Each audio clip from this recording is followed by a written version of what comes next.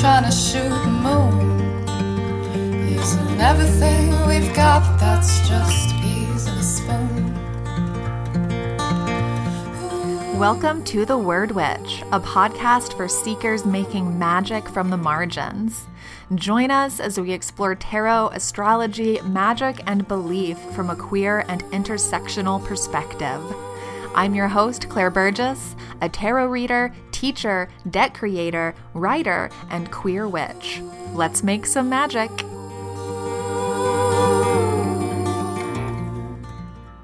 Hello, friends, witches, otherlings. I'm back with a brand new episode in the Tarot Number Family series. Today, I've got over an hour of juicy knowledge and insights on the Chariot, the Tower, and the rest of the sevens. I also have a very special guest joining me as my co-guide on this journey today, and that's my friend Reverend Eric Arneson of the Arnemancy podcast. In addition to podcasting about tarot, magic, and occult philosophy, Eric reads tarot professionally, teaches classes on topics like sigils, which I just took recently with him, and officiates weddings too. Get on it, Portland spouses to be. Our conversation about the sevens was so illuminating, thought-provoking, and also a ton of fun. It was so cool to have another perspective on one of these tarot episodes that I might have to do it again. But before we get into the meaty bits, I have a very special announcement. My tarot deck, Fifth Spirit Tarot, has a birth date. I'll be launching the deck on Kickstarter on March 20th. That's also the first day of spring, of Aries season, and of the astrological new year. So it'll be easy for you witches to remember. Fifth Spirit is a modern and inclusive 78-card tarot deck, lovingly created to expand the archetypes beyond the gender binary and to reflect the variety and diversity of human bodies and human spirits. Like this podcast, I created Fifth Spirit for the queers, weirdos, outsiders, survivors, and everyone else making magic from the margins. In other words, I created it for you, listener.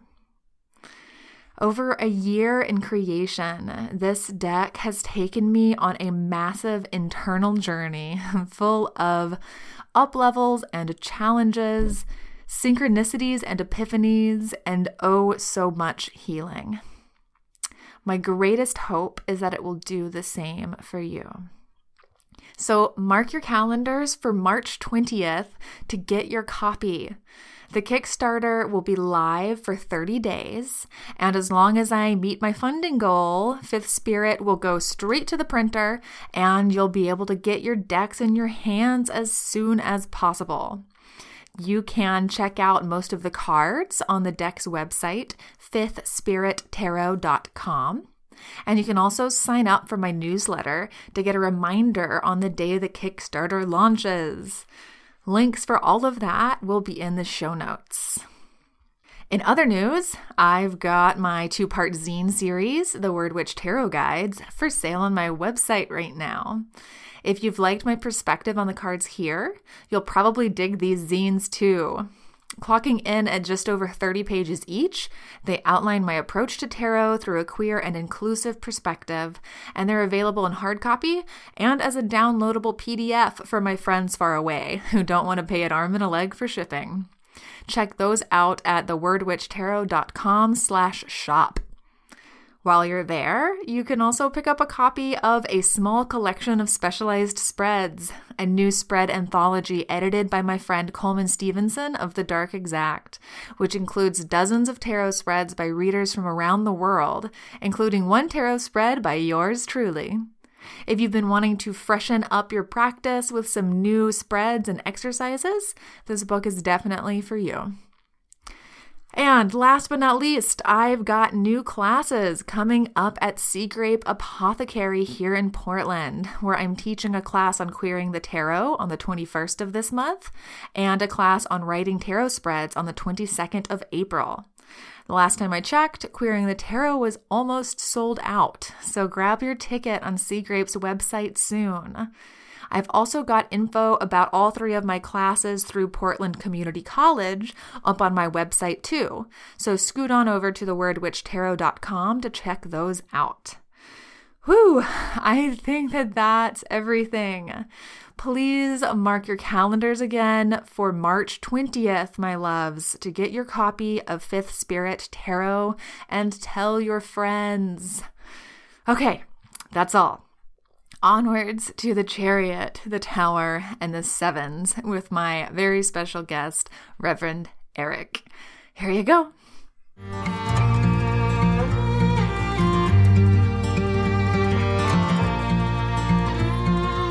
Okay, we're recording. We're live. All right. I'm here with Reverend Eric of Arnemancy. I don't know why I said it like that. I feel fancier. Yes, you are very fancy. And Eric's joining me today to talk about the Sevens, the Chariot, the Tower, and the Minor Sevens. And Eric, I would love for you to introduce yourself to the listeners first. I'm Reverend Eric from Arnemancy.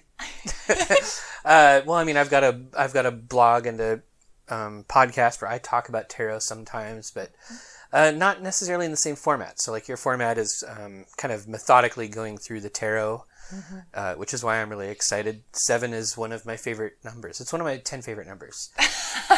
So, so yeah, I guess that's really all the introduction I have for myself. It's beautiful. And Eric's podcast is called Arnemancy. Yeah. So you can go find that. And Eric talks about tarot some, but also just like, gosh, there's astrology, there's magic stuff, there's weird occult things. Weird history stuff. Weird history. Yeah. It's fascinating. Thanks. Yes. Thanks. All right, so let's get started with talking about the Sevens. So the number 7 is, so here's my frame on it through the lens of tarot. So I think of the number 7 and how it presents throughout tarot as being kind of like a merger of like intellect plus intuition. I can't remember where I've read this, but I've heard the number referred to, or read the number referred to as the number of the philosopher sage. Mm-hmm. Where does that come from? Do you know? That's from alchemy, I believe. Okay. Yeah, because 7 is important in alchemy because it's the number of planets, it's the number of the metals, it's the number of the spheres and all that sort of stuff. Yes, exactly. 7 days in the week, 7th heaven. Mm-hmm. There's all the 7s. The 7 classical planets. Yes, yeah. 7 holes in the human head. Yes, and now we're counting them. 7 chakras. Mm-hmm. Lots. I mean, 7 is where it's at. Yeah, it's a big one. I think I've heard of it as the number of completion also. Oh yeah. So, but also in like Kabbalah, there are 7 Sephirot below, like, you know, the supernal triad. So, like, you only get to really experience 7 of them. So that's important, too. Yeah, absolutely. Mm-hmm. And so 7 is also a really important number because in the major arcana of the tarot, if you use the 3 lines method, each of those 3 lines breaks out into 7 cards each. And that makes the Chariot the 7th card. So the last card in the first line of the 3-line grid. Oh, yeah. And we've been talking about that here on the podcast as, I mean, like I talk about it through the like levels of consciousness, which is how many other people before me have talked about it. Rachel Pollack. So the first line being the line of consciousness, right? I also talk about the first line as, like through my own framework, as the line of learning, where we sort of go on this path from the moment we come into this realm through the magician. You know, the fool comes in, enters the earth through the Magician, and we progress along through the major arcana up to number 7, and through this pathway we're like learning sort of the fundaments of what it's like to be here, and what we need to know. And it's a lot of it's sort of internal, right? It's like looking inside and sort of seeing our own boundaries and our own meaning and our own like dark weird shit, and it's sort of like dealing with our own junk. Yeah. Okay. And I think a lot of the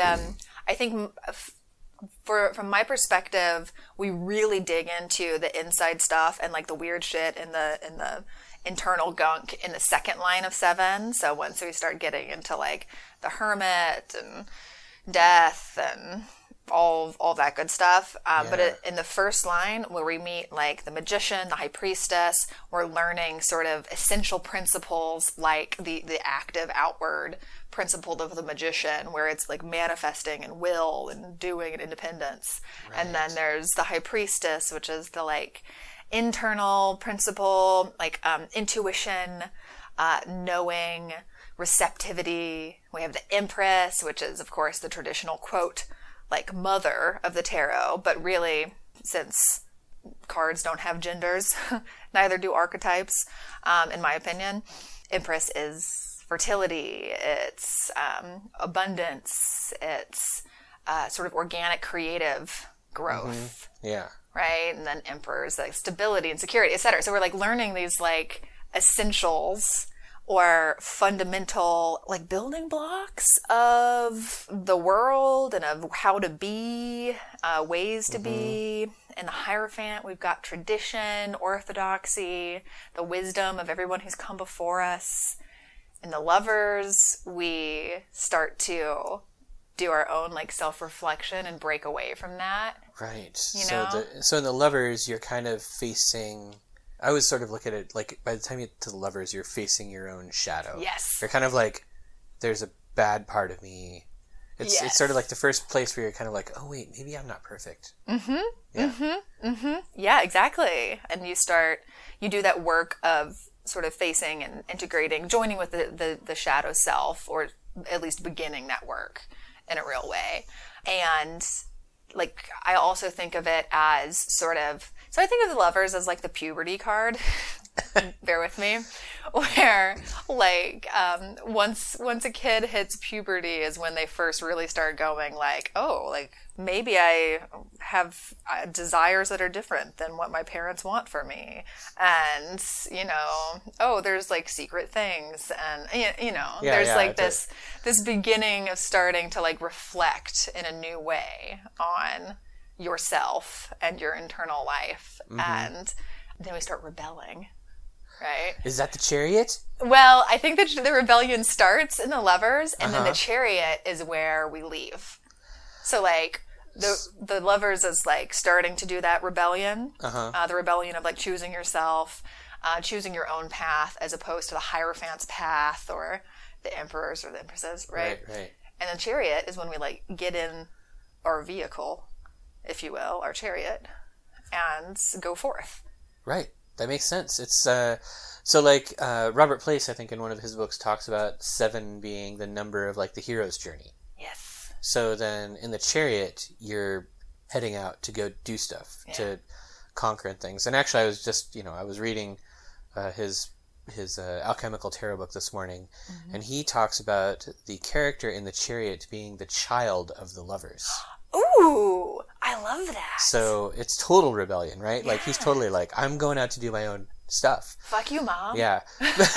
But he also compared it to this legend of the son of Helios, the Greek, or the Titan of the sun. Yeah.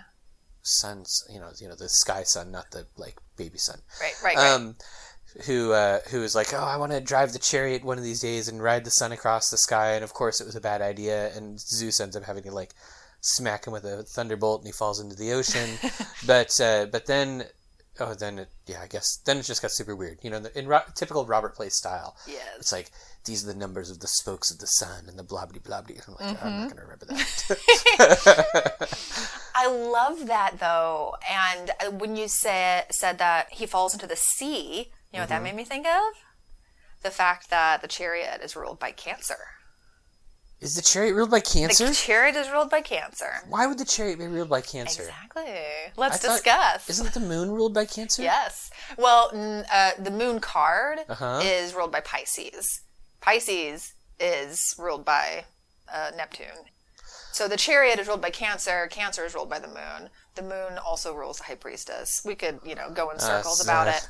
I get so confused with the astrology and tarot stuff. I don't actually use it very often, so I forget most of it. Yeah. I think it's like there are things that I remember. Like, I know that the tower is Mars.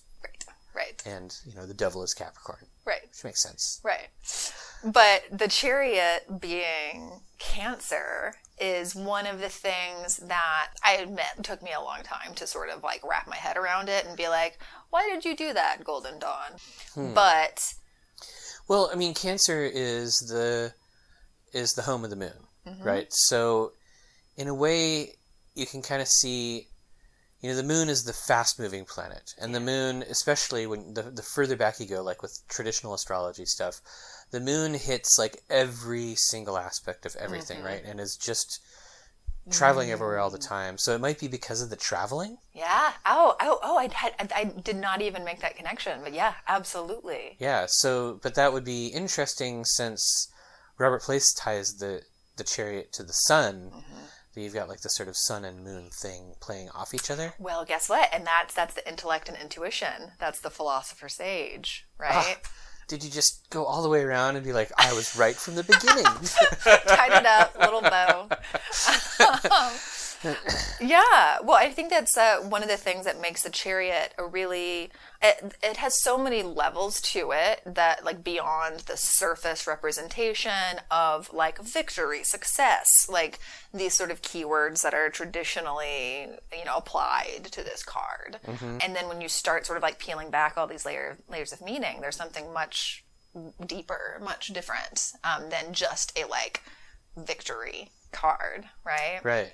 And with the Cancer Association, one thing I wanted to say was Cancer rules the 4th house, right? The 4th house in astrology is the house of home and family. And that ties in. It does, except that the chariot is leaving. Right. But the chariot has to leave as like a progression. So the 4th house is family and our roots, but it's also our destination and our grave. And so we have to like leave in order to, I don't know, get there. It's like where we start and where we end up. So it's the start, it's the journey and the destination. I don't know. Maybe the destination is the journey. Yeah. I don't know. This feels like something from The Hobbit now. Yes.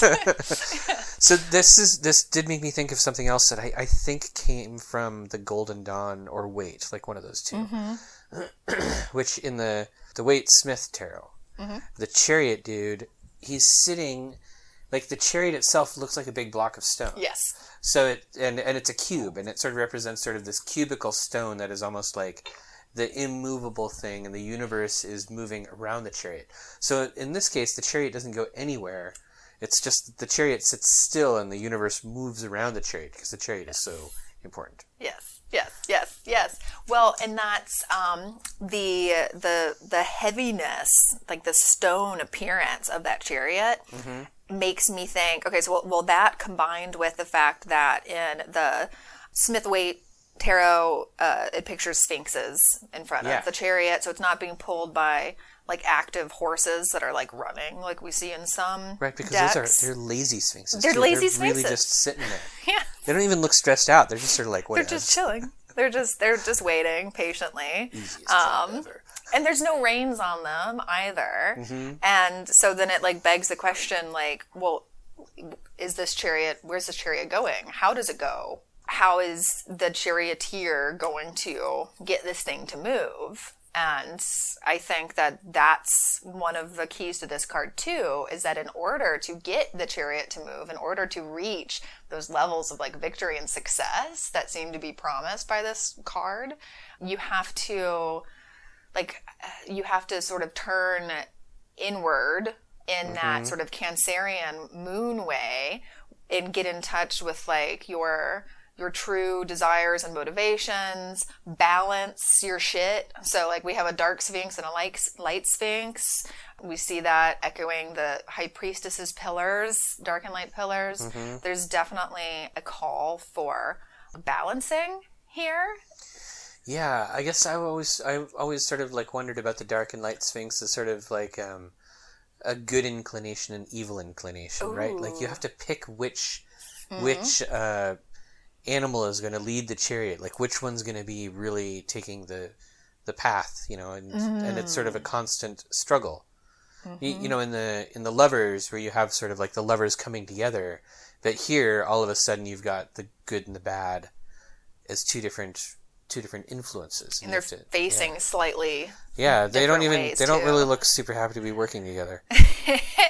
And I think that's where some of the aspects of the chariot being about willpower come in too. Okay. Yeah. Because it's like, how do you make these two things work together in order to get where you're going, right? Mm-hmm. You either have to make them work together by like finding that balance and sort of I don't want to say forcing the balance, but I think that it takes like an active application of intention or will, either to find the balance, make things work together, or like you said, maybe choosing one or choosing the other. But there's still like a call for some reflection, I think, and decision making before we like charge, right?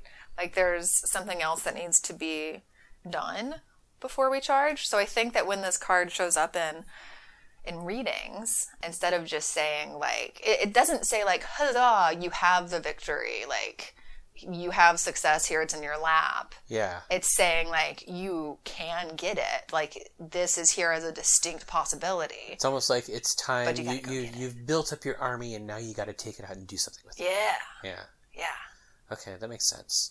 I associate the chariot a lot with the Six of Wands. Mm-hmm. Because of that sort of like victory thing going on. Yeah. But in the Six of Wands, victory I think has already happened. Yes. But here, it's sort of like the charioteer has just strapped on the armor, just put the weapons on, just bridled his sphinxes. Right. Yes. Yeah. Like the struggle hasn't happened yet. The charioteer might be thinking like, "Oh, I'm so ready for all of this," but really, there's a lot to come. He's heading into some really shaky, unknown waters. Yes, absolutely. Absolutely. I think that that's why we see this card at the end of the first line of the Major Arcana 2. It's because it's this point where like we are ready to go. Like we've got everything we need. And we're maybe overly confident. It's like if the Lovers is puberty, then the chariot is like the young adult, like the high school graduate that's like, yeah, like I'm going to go conquer the world. Who cares about study skills? I'm going to college. Yes. And then the world is like, oh, honey. You still got some things to learn. Oh, it gets rough. Like there aren't even any scary cards before this one. Yeah. Like, maybe the Fool, but just because, it's like brand new beginnings and stuff. But just all of the cards are just sort of, they're really like guideline cards. They're really just sort of like, here are some, wow. Yep. Yep. And I kind of feel sorry for the chariot now. Well, and this is my birth card. Really? Yes. I think we should call it the Oh Honey card. Like, oh honey. I think that, so one of the reasons why I thought it was a really cool idea for you to come on and talk about the chariot and the tower, etc. with me here is because this is my birth card, which if you calculate your birth card using your birth date and then reduce it in classic numerology ways. I think mine's the Hermit. Yeah, if I remember correctly. That makes total sense. It's because of my lantern. Don't make fun of my lantern. It's because of the beard. Oh. Yeah. But because it's my birth card, like it's my relationship to it is like weird or slightly like conflicted, Like I feel like I can't see this card super clearly sometimes because it's too close to me. Or when I look at the card, I only see the negatives of it because I'm just hard on myself. What do you think are the most negative aspects of this card? Well, I have my mother's voice in my head. I love my mother very much, but should we call her? I can hear her telling me how I've always been a very, very willful child, which is absolutely true. Like 100% true. Just very, very willful, very like, I want things to be my way and like, I'm gonna make it so. And I do think that those are aspects that we can see in the Chariot sometimes. I think that what this card invites us to do is to apply that willpower in a way that is also informed by like our intuition or like higher mind, you know, with like some reflection and judgment instead of just saying, I want this thing, I shall get it, which is how I was as a kid. Well, I think that like one of the big positives of this card is like if it is the beginning of the hero's journey, or if it is like the hero actually doing the journey, it's not just willpower, but it's courage, right? So this card represents sort of like having the guts to do stuff, you know, so you've gone through all of these other cards that have been teaching you things, but then having like actually the chutzpah to go do it is a whole different thing. And I kind of feel like that might be the biggest positive of the Chariot. Like, yeah, there's a lot of crap coming up ahead, but if you get through enough of that, then you get to be like a baby riding a horse with some sunflowers. And that's going to be awesome.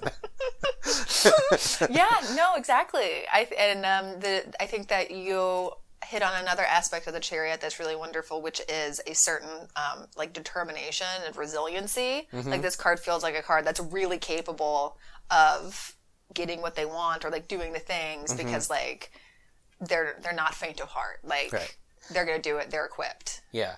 But, and there's like but even maybe the Chariot could have nothing to do with being equipped. Right. It could almost be like, you know, sort of like the trope of the reluctant hero. So it could just be a willingness to take responsibility. Right. So maybe there is something that's super kind of like puberty-esque about it in that way, where you have to learn to, you know, grow up and become an adult, or accept your lessons enough to the point where you're willing to take responsibility for stuff. So yeah, I really like that approach to the Chariot. That makes sense. Yeah. Because I came into this, the Chariot's a card that I've always had trouble interpreting. You know, I've, you know, they're always cards, like every tarot reader will tell you. Absolutely. For me, it's like the Chariot and then all the rest of them. Except for the Hermit. Yeah, except for the... Yeah. Every time I draw the Hermit, I'm like, oh, good, I could just talk for like 4 hours about this one. No, but it is a card that I've had trouble interpreting, but this has helped me put a new spin on it. So I'm totally probably just going to have a cookie. Well, we have cookies. I know, this is great. Yeah. Best podcast ever. We're very classy here at the Word Witch, and so we have vegan cookies and tea on the table. So, shall we talk about the Tower? Hi guys, I'm interrupting this very fascinating conversation real quick to remind you that my deck, Fifth Spirit Tarot, is going to be launching on Kickstarter on March 20th.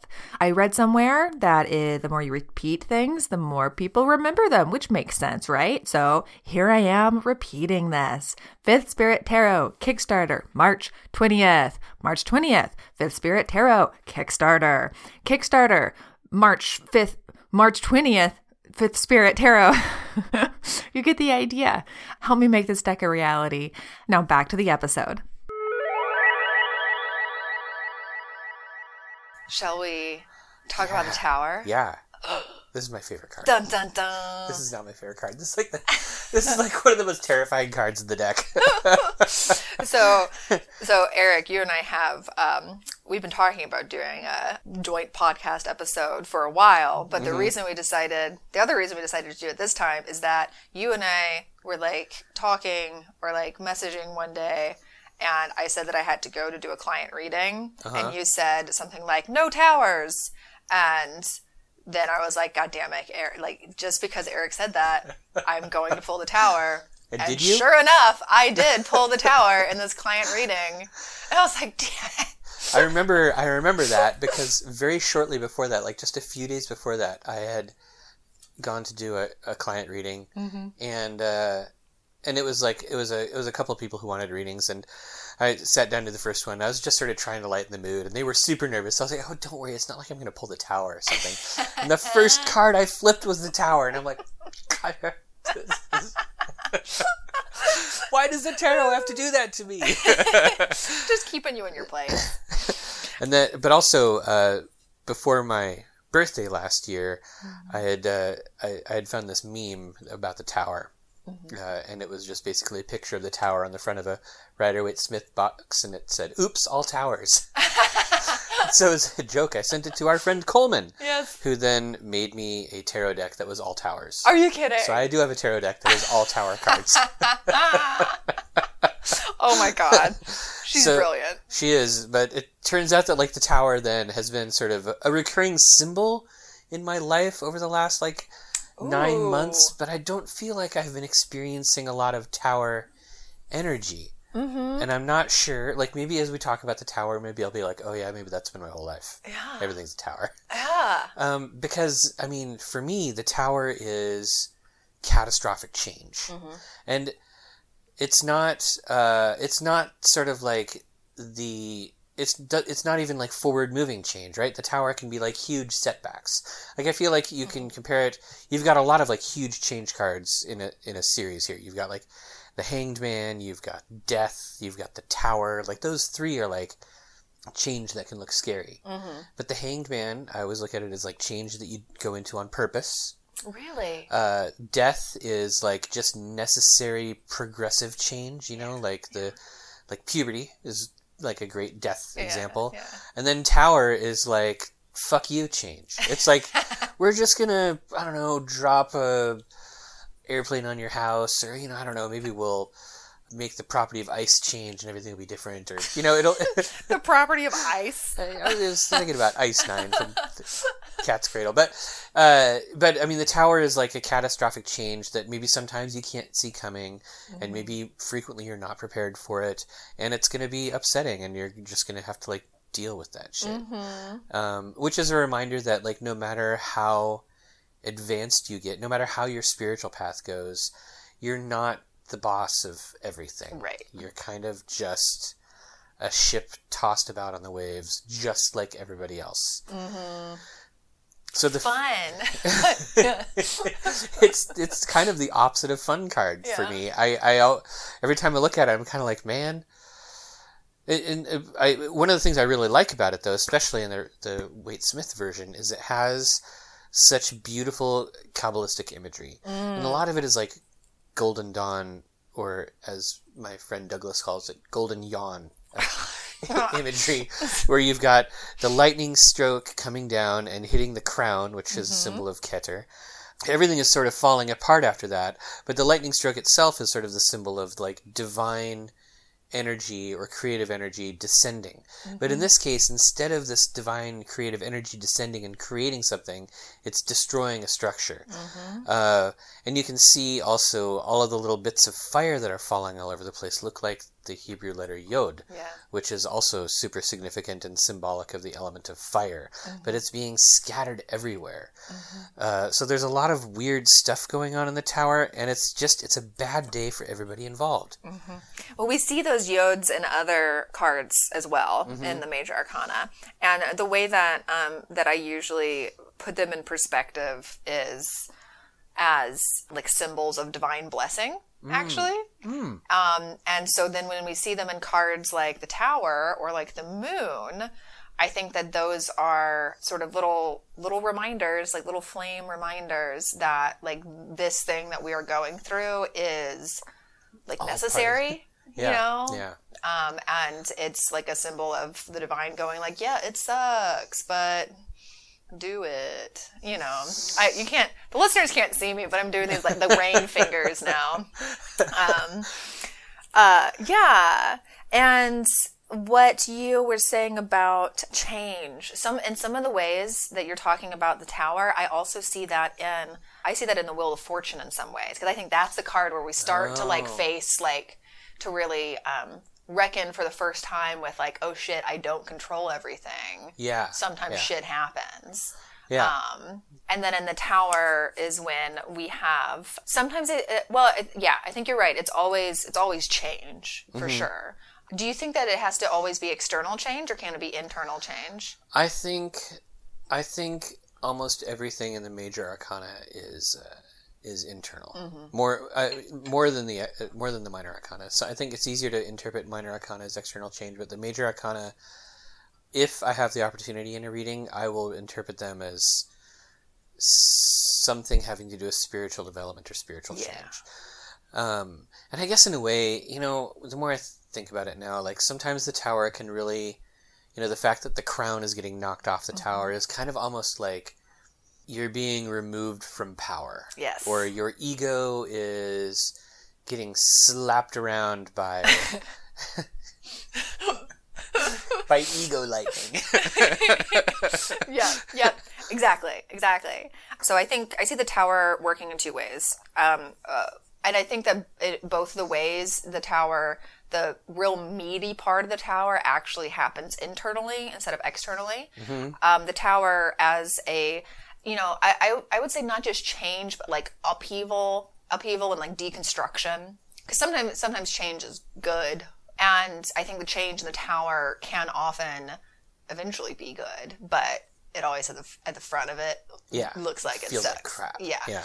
And the tower can either start externally with an external event and then move internally where like the major shit is actually really happening with what you're deconstructing inside of yourself. So like belief structures, paradigms of like thought, things that pretty much anything that you thought was true or that you invested in as like having a permanency. Oh, I like that. Yeah. Like that's what gets torn down.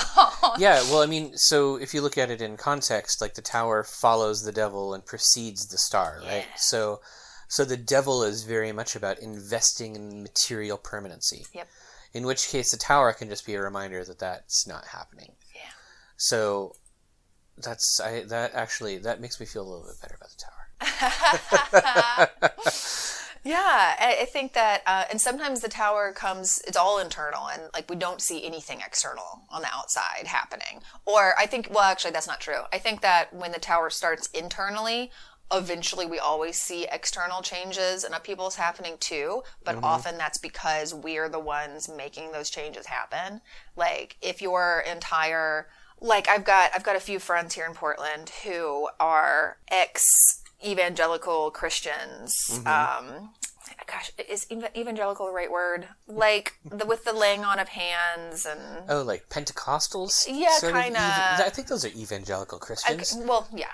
So they've all had to go through a huge deconstruction process of leaving the church. And so like that is a huge tower moment where they're having to go, oh, all of these things that I thought were true and that I really believed in like a spiritual way, and were also fundamental parts of like their life structures, like their network of humans that they spent time with and where they lived and stuff, because of that internal questioning and doubt and sort of deconstruction of their own belief. It had external ripples where then they had to like end relationships. Right. Oh, you know what? It could be even, like the evangelical Christian thing is one thing, but like what if you end up with a job and your entire life is based around this particular career? But even in that case, like leaving that career, we forget, the devil is a career card. And Capricorn. But we forget how much people identify with their job. So leaving a career, that sort of circle of things, it can be a tower moment that definitely ends up having ripples. Yeah. Anything attached to identity. Yeah, and that's that crown. So the way that I see the crown getting hit, like knocked off the top, is ego, but it's also identity. Yeah, and you know, in the fool's journey, like removing identity or learning how to detach yourself from identity is very crucial.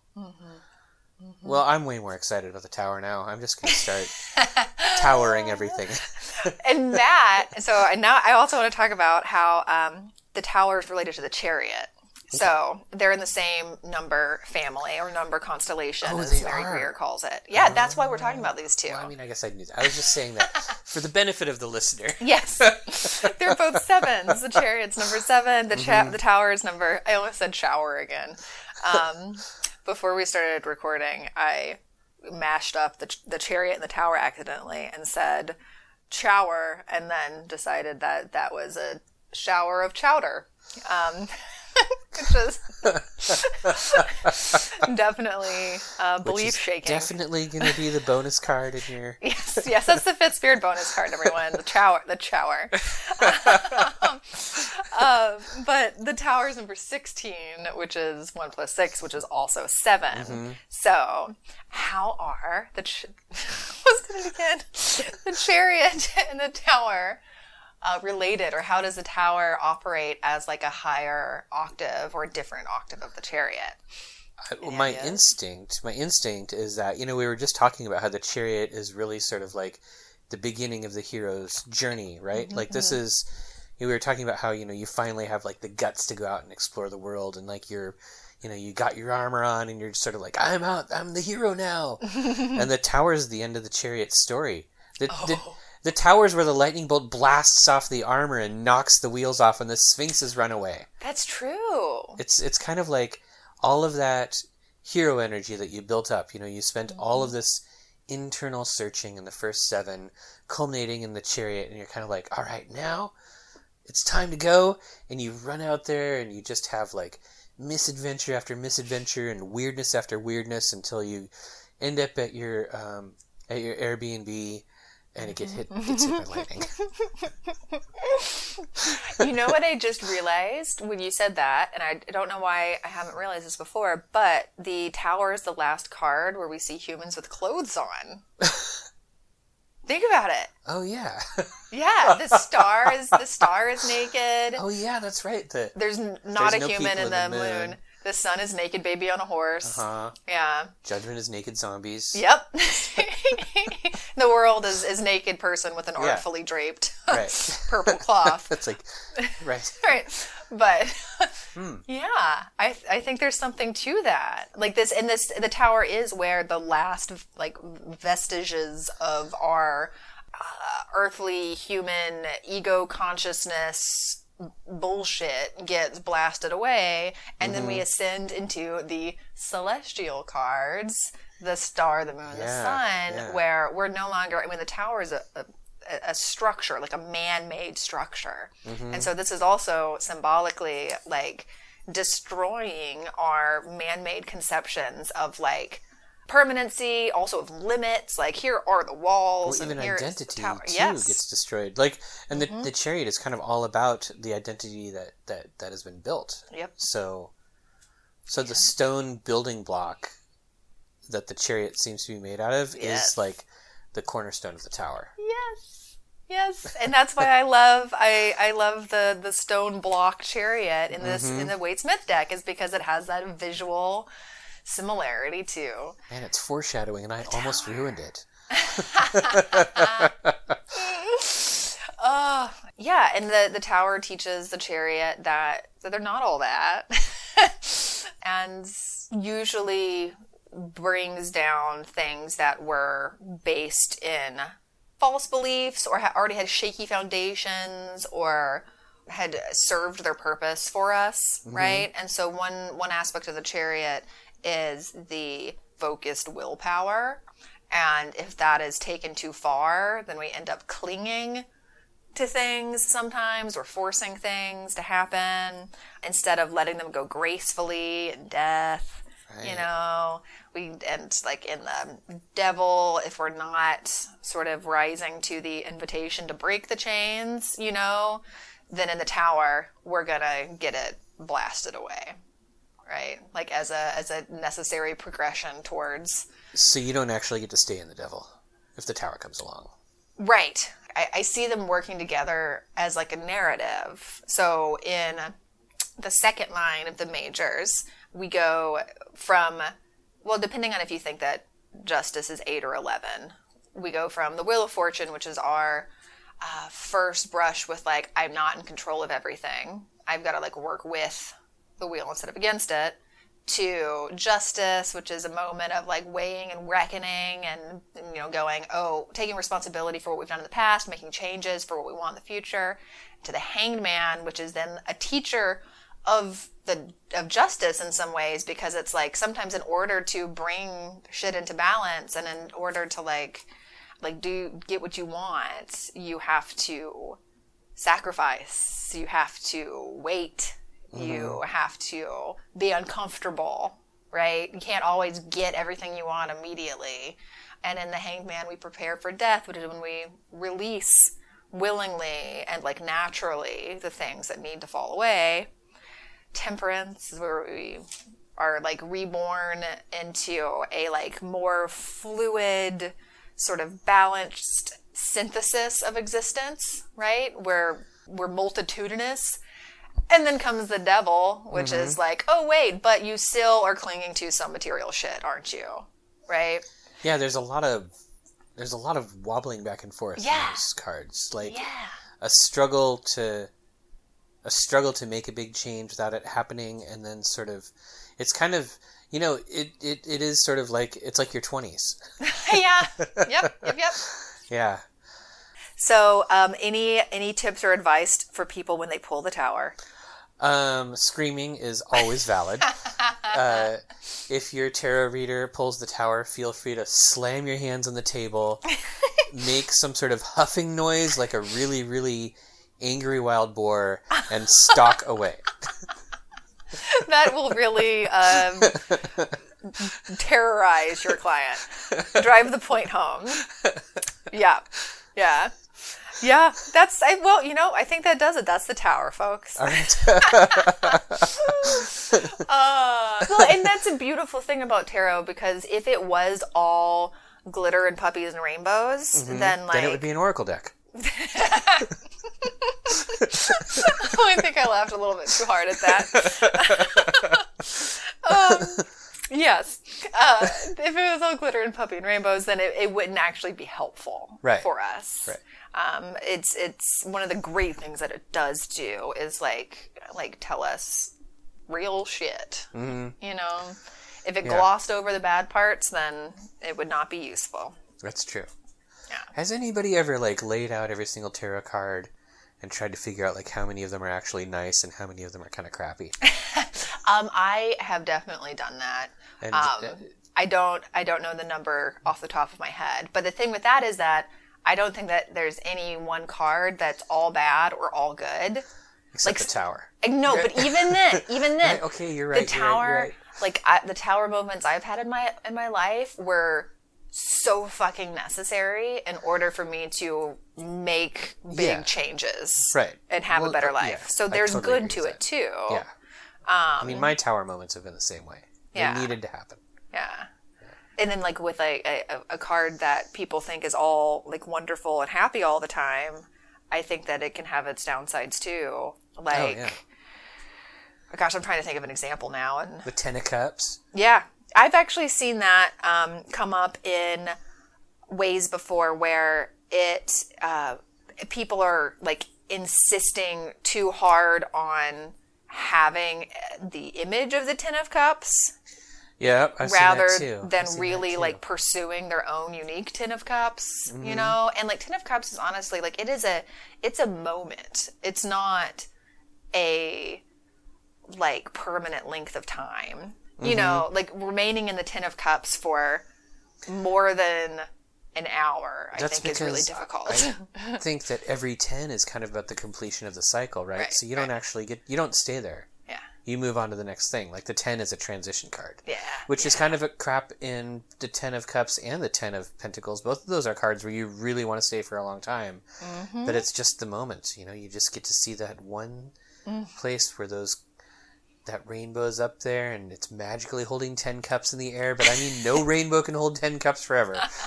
All right, but cheerful. That's a different number. Let's let's talk about the minor sevens. Okay. All right. So, what should we start with? Well, one of the ways that I interpret all the minor cards is I look for themes or similarities between them, right? So, like, what do all of the sevens have in common? I have thoughts. Who would have thought that I would have thoughts?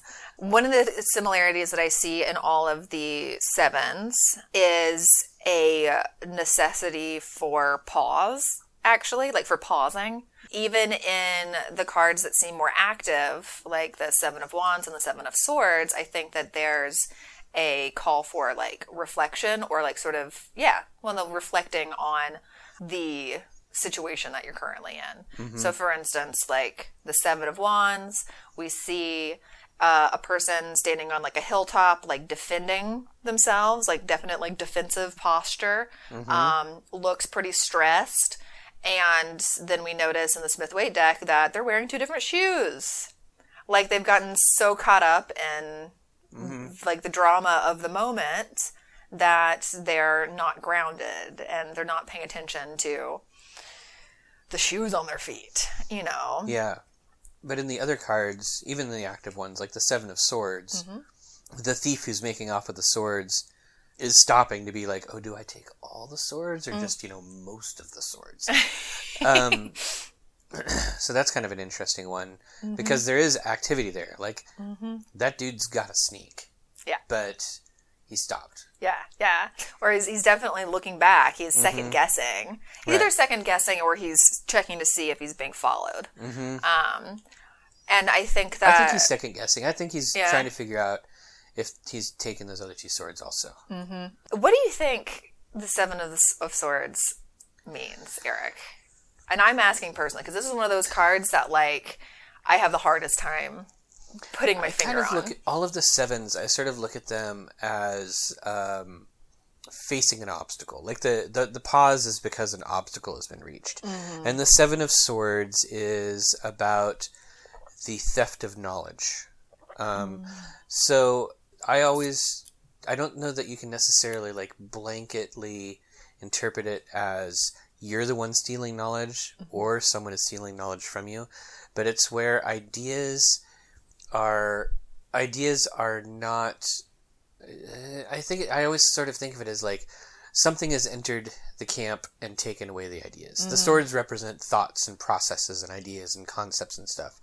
So it might be about something like you don't necessarily have the edge of surprise that you hoped you did, or you might not have the upper hand intellectually. It could be about like being a little intellectually behind the times or something of that nature. But basically, there's definitely some sort of theft of logic or theft of what the swords represent, which is the intellectual realm. Yeah. Theft of knowledge is not a way I thought of it before, but I like that. The theft association with this card is part of the card that has stumped me sometimes. So like when I pull the card for myself in my personal readings and I'm looking at it going, wait, like, what am I stealing? Or what has been stolen. Or what has been stolen. And then I start getting paranoid. But I think sometimes, or the way that I've seen it show up in my own life is sometimes to speak of when I have gotten my own self into situations where I'm having to cut corners, and either cut corners or like it's calling for a certain amount of cleverness. Cleverness with how you're going about things, how you're solving problems, and that's the thought, like swords as thoughts and minds and and ideas as well, is applying it in a clever sort of outside the box manner, right? I wonder if I wonder if the idea of theft is a maybe like patriarchal concept where anybody sort of going outside of the lines is doing something devious or sneaky, you know? Yeah, I'm not sure. I guess maybe sometimes it might even be indicating that some sort of departure from the normal way of approaching problems is necessary, right? Like, swords the way I typically approach all the swords is that they tend to be so focused on logic and results that they don't care about feelings, right? There's no sense of like, we want to make people happy. It's just sort of like, this has to get done, so we're doing it no matter what. And maybe that might be part of this thing in the swords, in the Seven of Swords, is like, it's needing to face a place where somebody else's rules are getting in the way. Like, you have to take this and go have. Yes. So that. I like that. It's calling for that reflection, right? So I think reflection might be another word in addition to pause in order like to apply to a lot of the sevens, is that then we have to go like, whether we're reflecting on do we want those additional 2 swords, or whether we're reflecting on, okay, how can I like be smart and clever and sort of like do things outside the box? It still takes sort of that intentional. Yeah. What about the Seven of Wands? Let's do Seven of Wands. Yeah. So this card is great because I think it plays into a lot of the stuff that's going on in the sevens, where a lot of things in the wands are kind of fake, right? Really? So like, think of the Five of Wands, where it's like the kids fighting. It's a fake fight. Even in this one, like, he looks like he's having a super tough time, but he's actually not in that much danger. Well, we don't know what's down there. You don't know what's down there, but I mean, if they've got the same sticks he does, he's kind of, all he has to do is really take a step back. I mean, that's a cliff. I think it's one of those things where the fighter in this card is making a much bigger deal out of his problem than it really needs to be. It's not as serious as it looks. He's like, none of those, there's so much, look at all the negative space at the top of the card, right? Like, it's sort of saying like, there's so much space that isn't filled up with sticks that are trying to hit you. Why are you that close to the cliff? So then is the card calling for some perspective on... Yeah, I think this card is sort of saying, like, let's zoom out a little bit and see what the heck's going on. Like, maybe this isn't a serious problem. Yes. And I think that this is indicative of a lot of stuff that's going on in the wands, because in the wands, you're mostly dealing with concept and idea, right? The wands are cards filled with abstraction and filled with, like, things trying to come into being and not really there yet. But also they're fire, and they get you all riled up. Yeah, so you're sort of like, this is serious, you guys. This is really bad. And you're like, take a step back. Hold on. Yeah, absolutely. Words that I use for this card are like defensiveness, right? Like this can be, it can show up when we're perceiving attacks where there are none. Or I think that's always really exciting when 2 tarot readers agree on something. And after the Six of Wands as well, where like the Six of Wands, we see that kind of like celebration of like that parade of way to go you. Then we go immediately to the Seven, where we're then in a space of, wait, are these people are trying to take my... You know, interestingly, so in the Six of Wands, you still have sort of this like self-centeredness going on, right? So you have the hero in the middle riding through town, but you don't really get to see anybody else. Yeah. It's just a bunch of sticks waving around, everybody being all excited, and he's sort of like, this is all about me, I'm super important. So even here, it's like, this is all about me, everybody's attacking me. And then you get to the 8, and it's like, everybody wants to give me free sticks. But there's no, there's, all of the sticks are like flying around and being swung at people, and like stuff is going on where there's nothing, it's all about the main character, and nowhere is it about the other people. There's a lot of self-centeredness going on in some of these wands. Oh, yeah. No, I'm thinking about the Nine of Wands, and then I think it's only, well, I guess then the Ten of Wands is sort of the result of that, is a single person trying to bear the load. Yeah. It's like leading towards, like the Nine of Wands almost turns it into kind of like a martyr card. Interesting. Yeah. Well, I think that another aspect of the Seven of Wands is either, like, if it's not about defensiveness, I have seen this card show up at times in moments where somebody is sort of engaged in a fight, like in a battle for something. And in that case, this card can show up, I think, to say, like, you've got the high ground. Like, Yeah. stand your ground. Mm-hmm.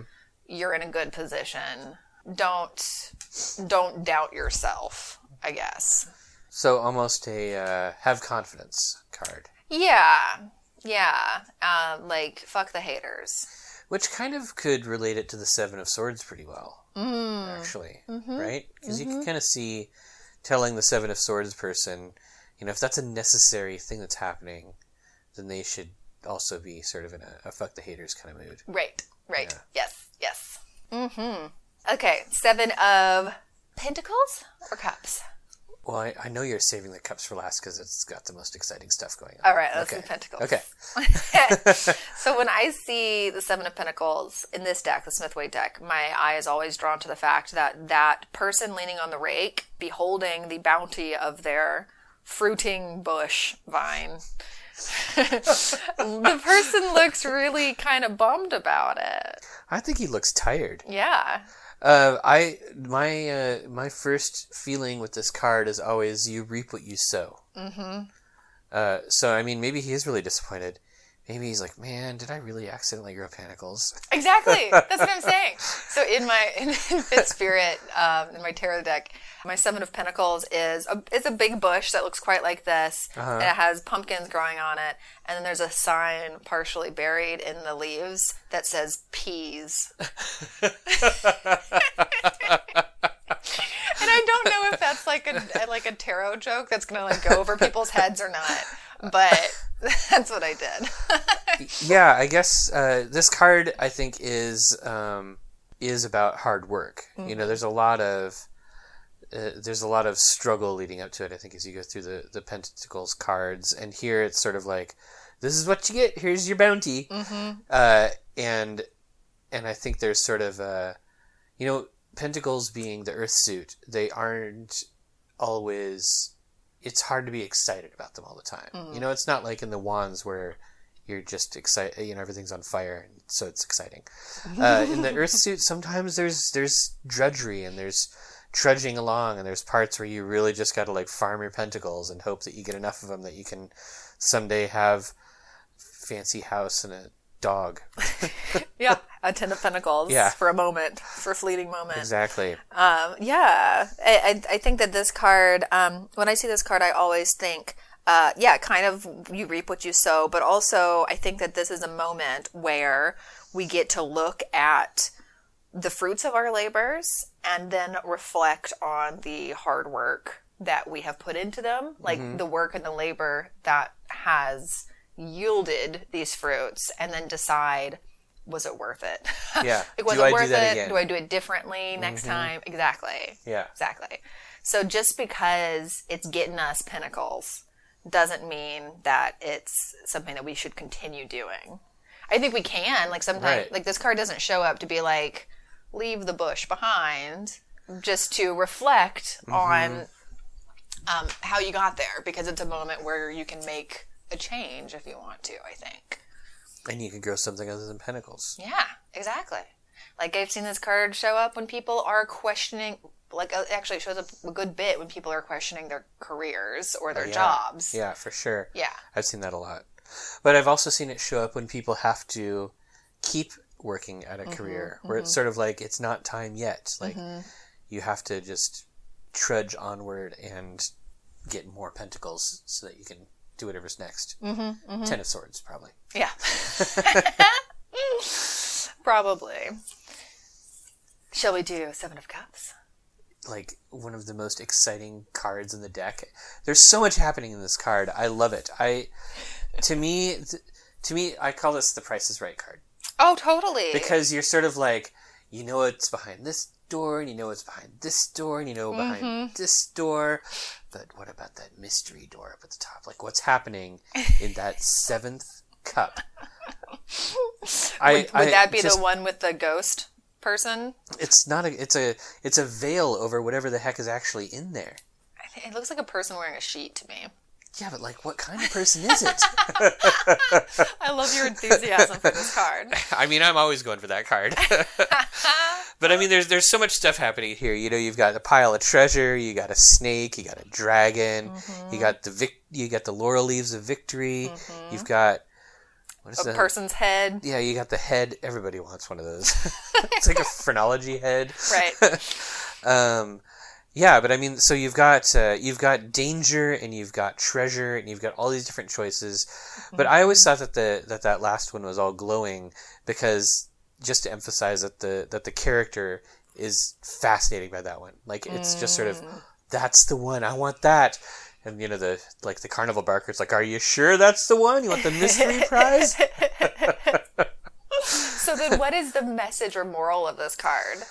I think the message or moral of this card is just because something is mysterious and unknown doesn't mean that it's the safe bet, right? I think that this is a card that's sort of reminding you that, like, there are known knowns and there are known unknowns, but then there are also unknown unknowns. And I don't know that this card is necessarily telling you which one's the right one to go towards, but it is saying, like, you need to have awareness of your options. Right. Before and maybe sometimes you need to take a boring choice instead of the exciting and unknown choice. But also, if the boring choice is too boring, if this is like a risk-taking opportunity, then maybe you go see what's behind door number 7 or in cup number 7, and then you should spay and neuter your pets. Yeah.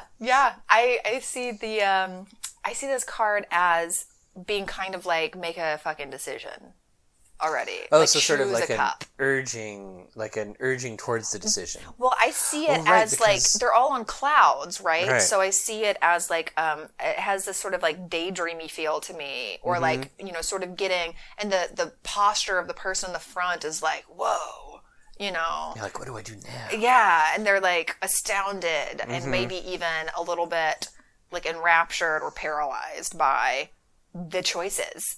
And the possibilities. And they're going like, oh my God, do I want the treasure? Do I want the lady head? Do I want, and I need another dragon? I've already got 5 dragons. Do I need one more? I think I do. And then we see in the cup with the laurel wreath in it, the cup has a skeleton face on it. Yes, we usually call that a skull. I mean, on the West Coast. I am on fire today. the skeleton face. That's going to be the name of my metal band, just by the way. Skeleton face. Thank you, Eric. But I think that skull is an indication that not everything is what it seems to be. Right. Yeah. So, like, that cup looks like it's a sweet laurel wreath of victory, but, like, is it really? Or what comes with it? God, can you even get a victory without causing some skeleton faces? And I think, so in that way, it's asking, so I think that's kind of a double-edged cup. Because we're not in the swords. Almost all these cups look like if you flipped them upside down, they'd still be a cup. That's true. They're literally like a double-sided cup. Yeah, so it could be saying that some of the options are not what they seem. So there could be a little warning there. But I like that idea that it's sort of like, hurry up and choose already. Mm-hmm. I think also don't get too caught up in the what ifs, because that's the sort of hidden hazard of the skeleton face is that we can spend too much time going like, oh, that looks like a really good decision. Wait, but. Oh, and then there's this other one that I could, but wait. And you know what I mean? About like there's never any certainty. Yeah. Your decision is never going to be certain. Yeah. Like you'll never know what the outcome is going to be entirely. So you have to sometimes take risks. I mean, I still think, there's no skeleton face on the glowy ghost cup. Well, you gotta choose it. Like, if you want to know who's under the glowing sheet, then you have to choose the cup. Yeah. You won't know until it's too late and they're eating off your skeleton face. In this, I guess my question is, how are these cards tied to the major arcana that they are... That we also discussed. Like, what's their thing? Right. So, in the case of the 7s, the way that I tie them all together in my head is through the fact that the Chariot in this particular deck is, I think, calling for a certain amount of reflection. of intentional, basically just like intentional awareness. Remember, 7 is the philosopher's sage, the number of the philosopher's sage.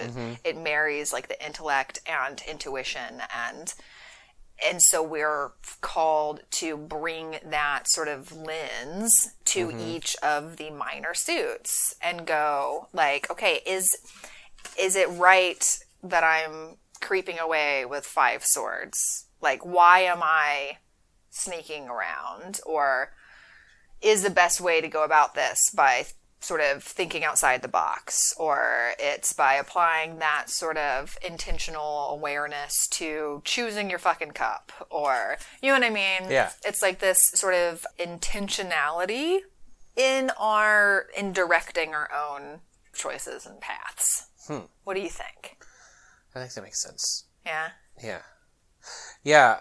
Do you think that they also tie to the tower, though? I think that the tower is the limit of our self-directed choice. You know what? I could see, especially in the swords and cups cards, how the tower could be the cause of pause. Right? So, like, the thief here, he gets caught. That's the end. That's going to be a real, real bad day for him. That's going to be a tower moment that he's going to be literally losing for sure his crown. And here again, you have all, like, a literal tower in one of the cups, but also you don't know what your choice is going to bring in the cups card. The 7 of cups could be taking you down a real short road to ultimate disaster. So that's sort of an interesting. Yeah. Well, and if we think of the tower as also being a deconstructive process, I do think in the tower that sometimes we are somewhat involved in the deconstruction. Like, it can come as like an aha sort of awakening, like lightning flash, where we like suddenly realize something and then we can't unrealize it, and then we initiate a process of deconstruction. Yeah. And in that way, like a card like the 7 of Pentacles can be a tiny kind of deconstructive process around like our labor and work and whether or not we want to continue doing that.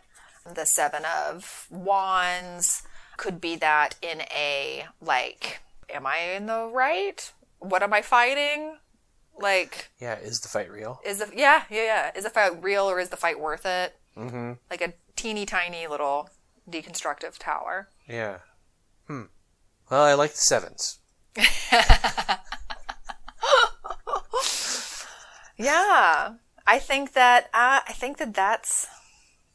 think that's good. What do you think, Eric? Anything else to say? I don't really have anything else to say about these. I think that I'm going to be walking away with some tarot stuff to think about and ponder. I think that it was super interesting to go this much into depth about this collection of cards, especially since we just we only talked about it for like 5 minutes before we started. So. Right, I know, yeah. So there have been some surprises and some really new ways to look at things. I'm super excited about pulling the tower the next time.